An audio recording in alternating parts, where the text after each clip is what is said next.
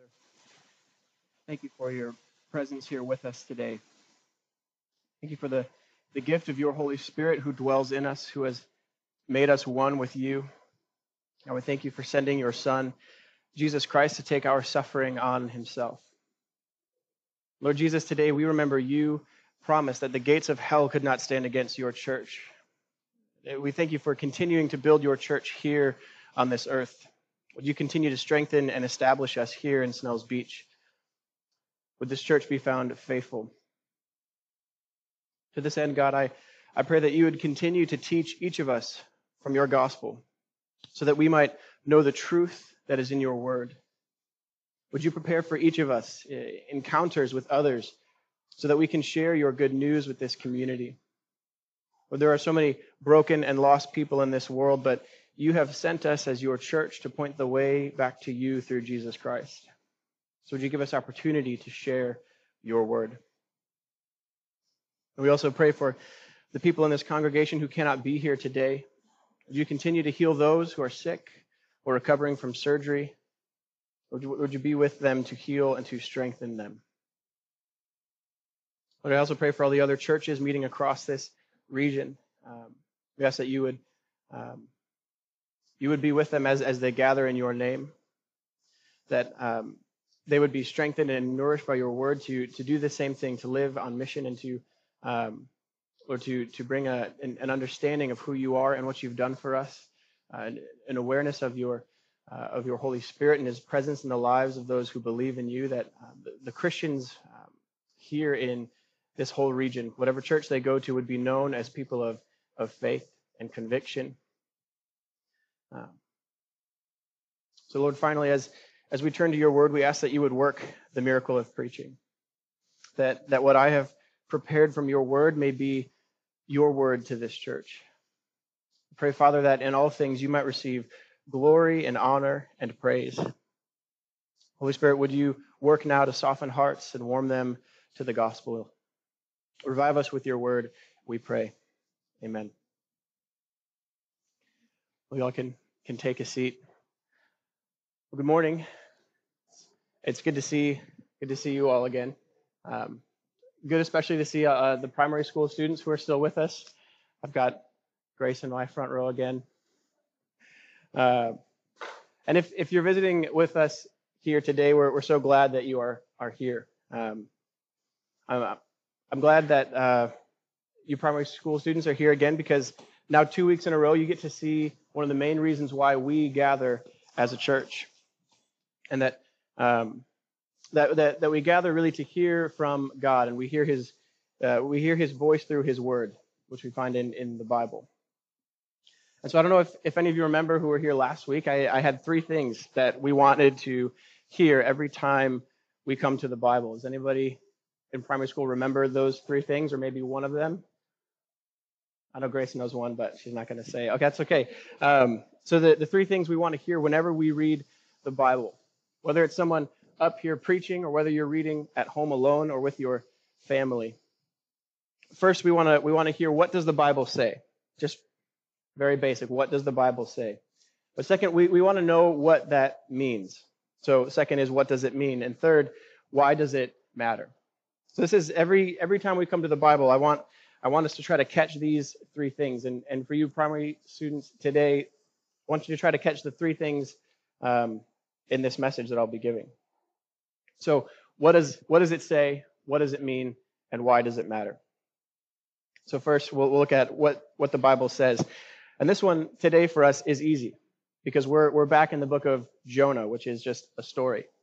So we started looking at Jonah about a month ago, but stopped to celebrate Easter and coming back together as a church.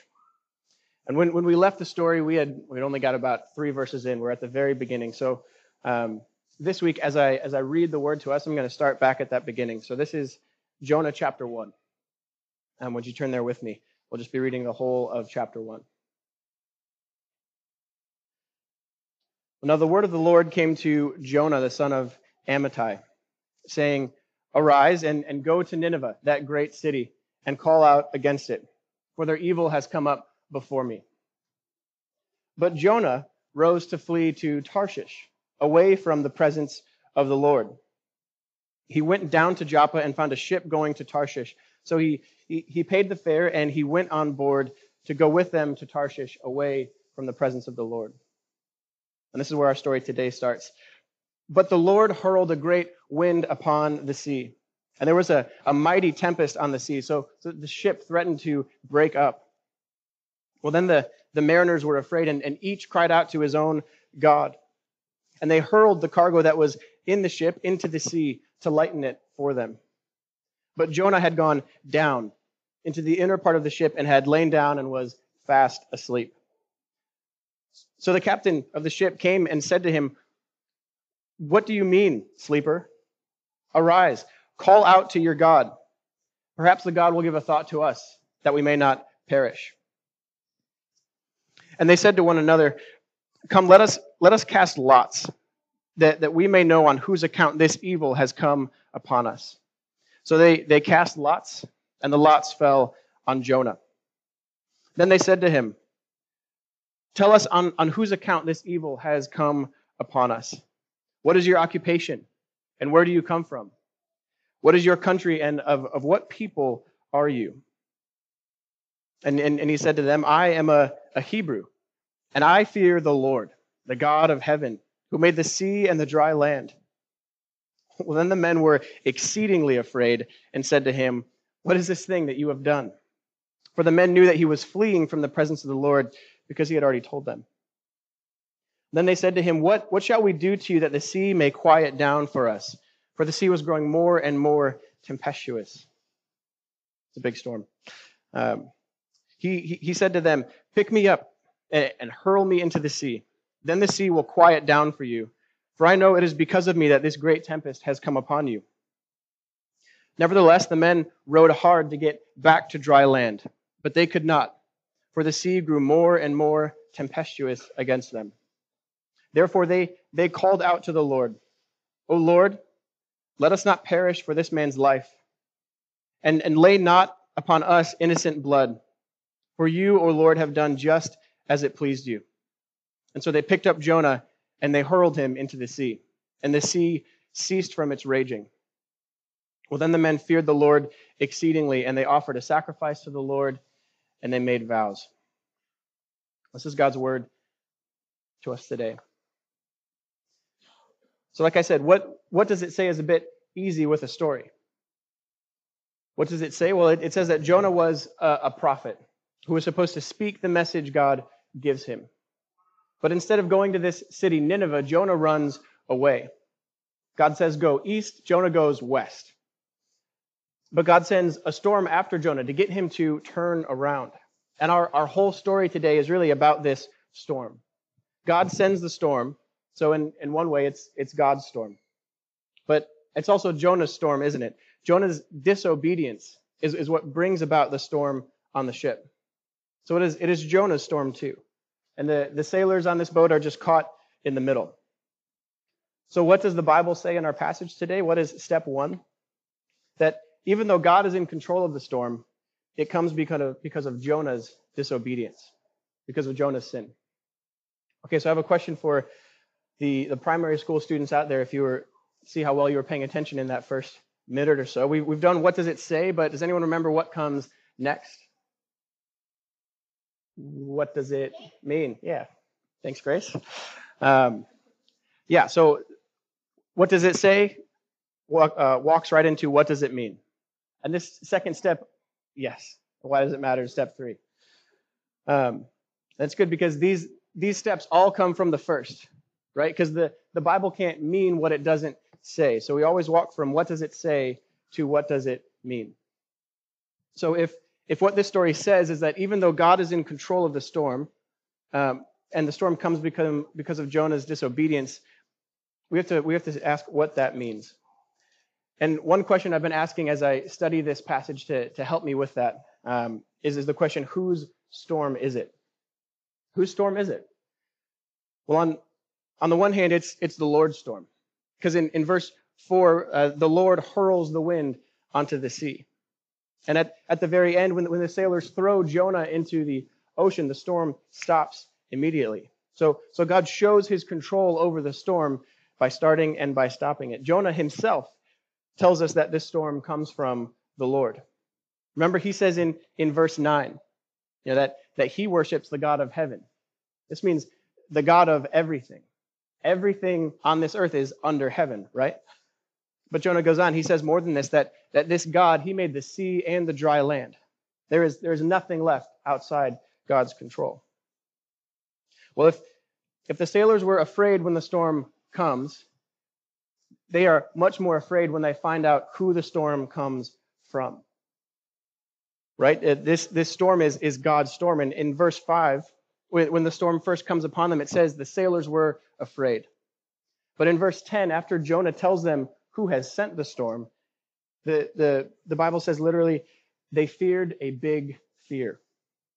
We don't really talk like that, but you can hear just how scared they are when they say to Jonah, "What is this that you have done?" Right? Because there is no outrunning the God who created all things. And now even these sailors are in danger because of what Jonah has done. This story shows that God is in complete control of the storm. Because even when the sailors try to get back to land to save Jonah's life, they cannot. Because the winds sent by God are too strong. So whose storm is it? I think we can say this is God's storm. But you're probably asking, what about Jonah? Isn't the storm his fault? When the sailors hear who sent the storm, didn't they say, "What is this that you have done to Jonah?" And back in verse 4, God sends the storm because Jonah is running away. So when we ask whose storm this is, we can also say that it is Jonah's storm. So isn't this what the story tells us? Think about Jonah's place in this story. We saw a few weeks ago that Jonah goes in the opposite direction of God. Not only does God ask him to go east and Jonah goes west, but if God is the God of heaven, he is above us. So like Jonah says then, drawing close to God means that we should be going up. But in this story, Jonah is constantly going down. He goes down to Joppa. He goes down into the ship.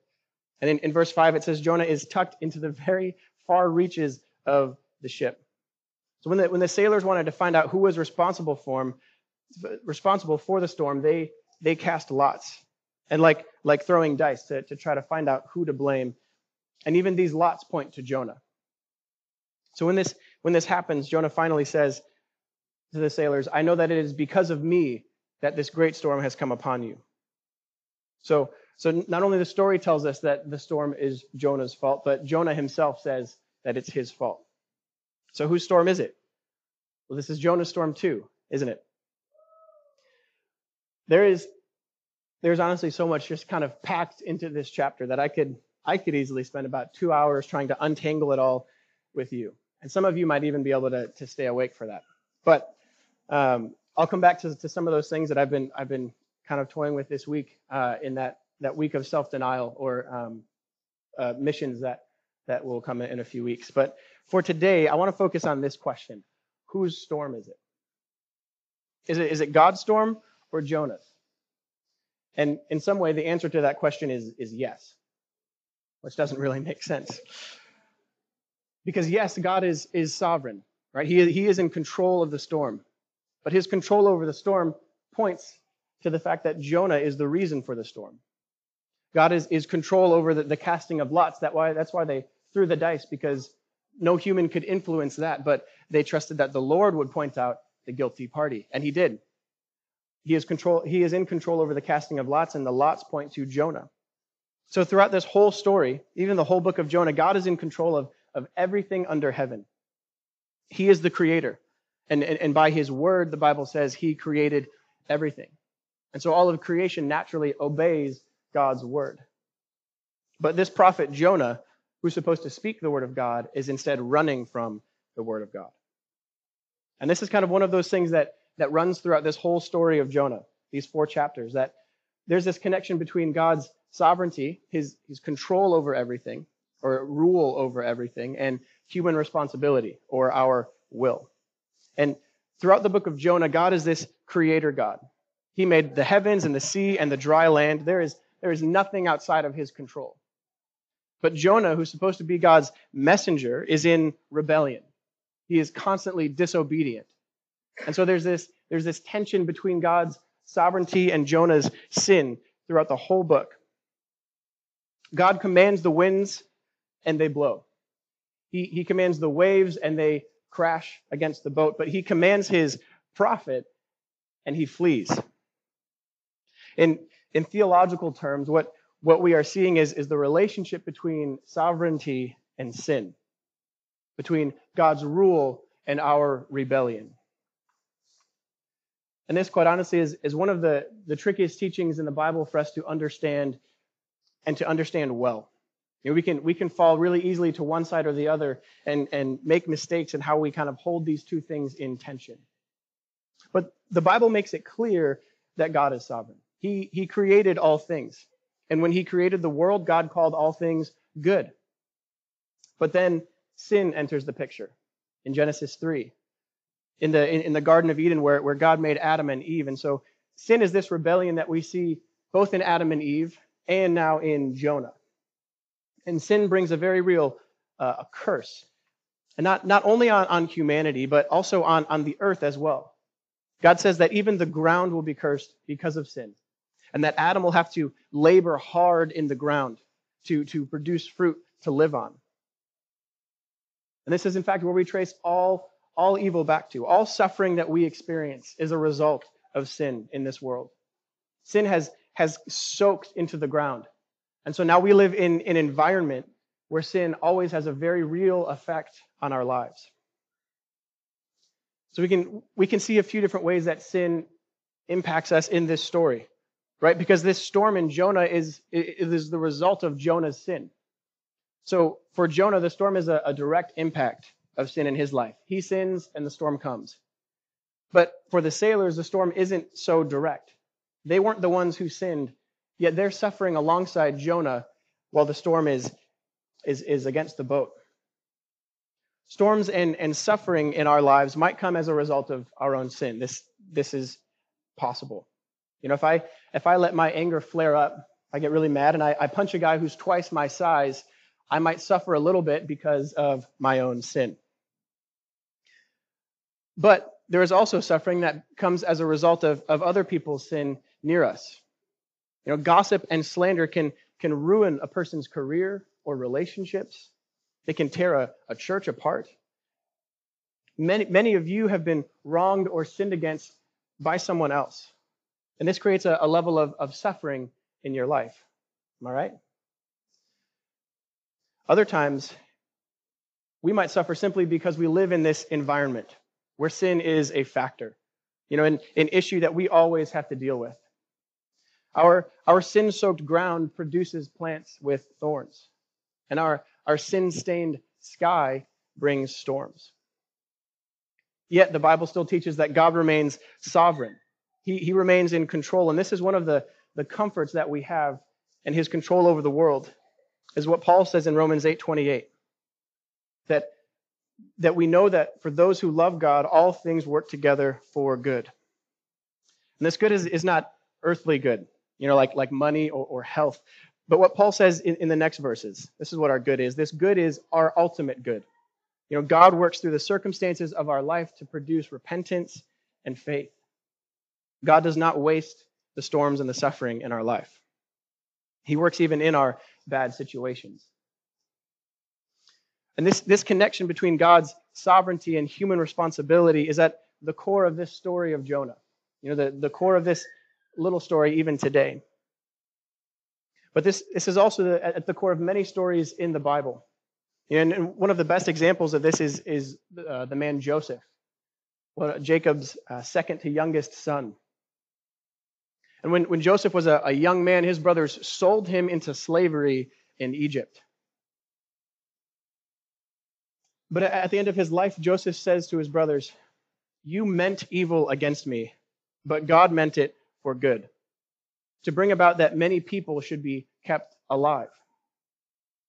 Only because Joseph was sold into slavery was he put in charge of all of Egypt's food. And only because he was in charge of their food was he able to store up food for when the famine would come.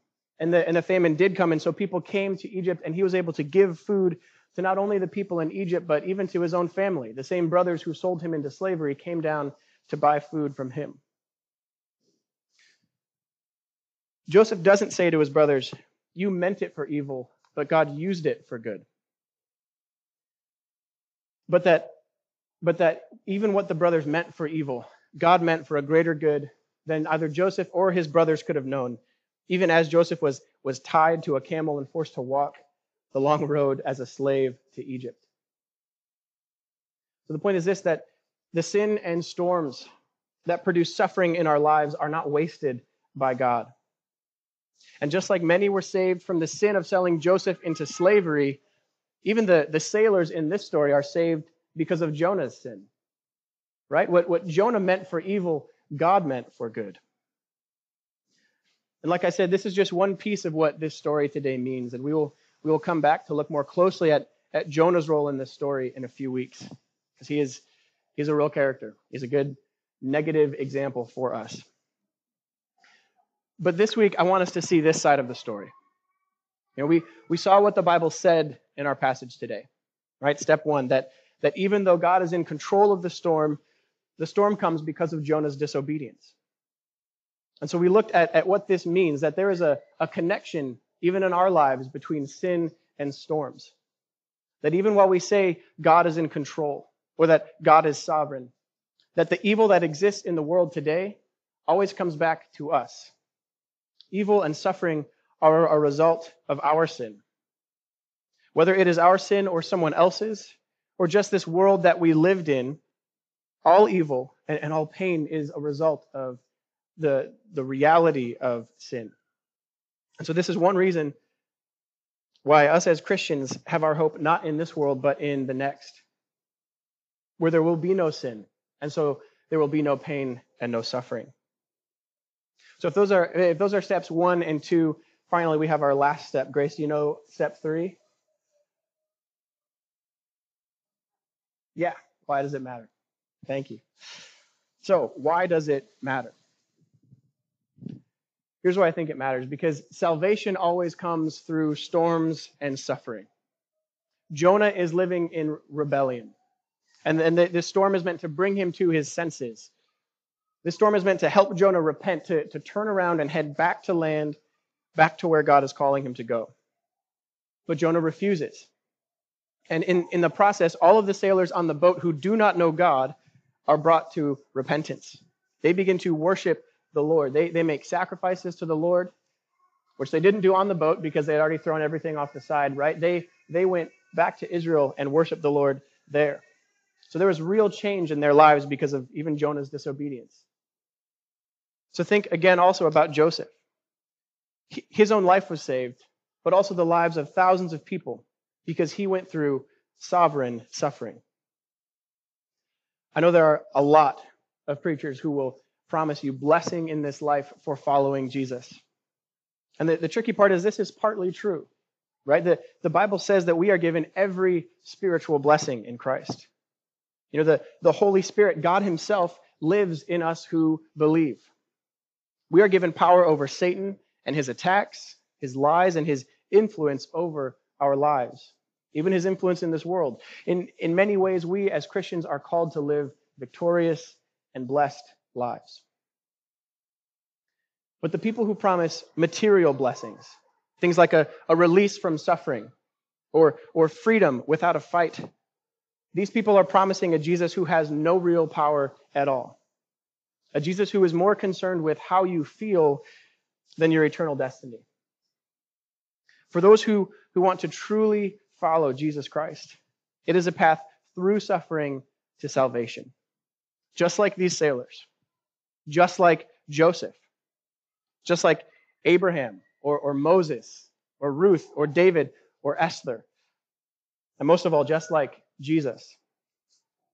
Jesus suffered more than any of us could ever imagine.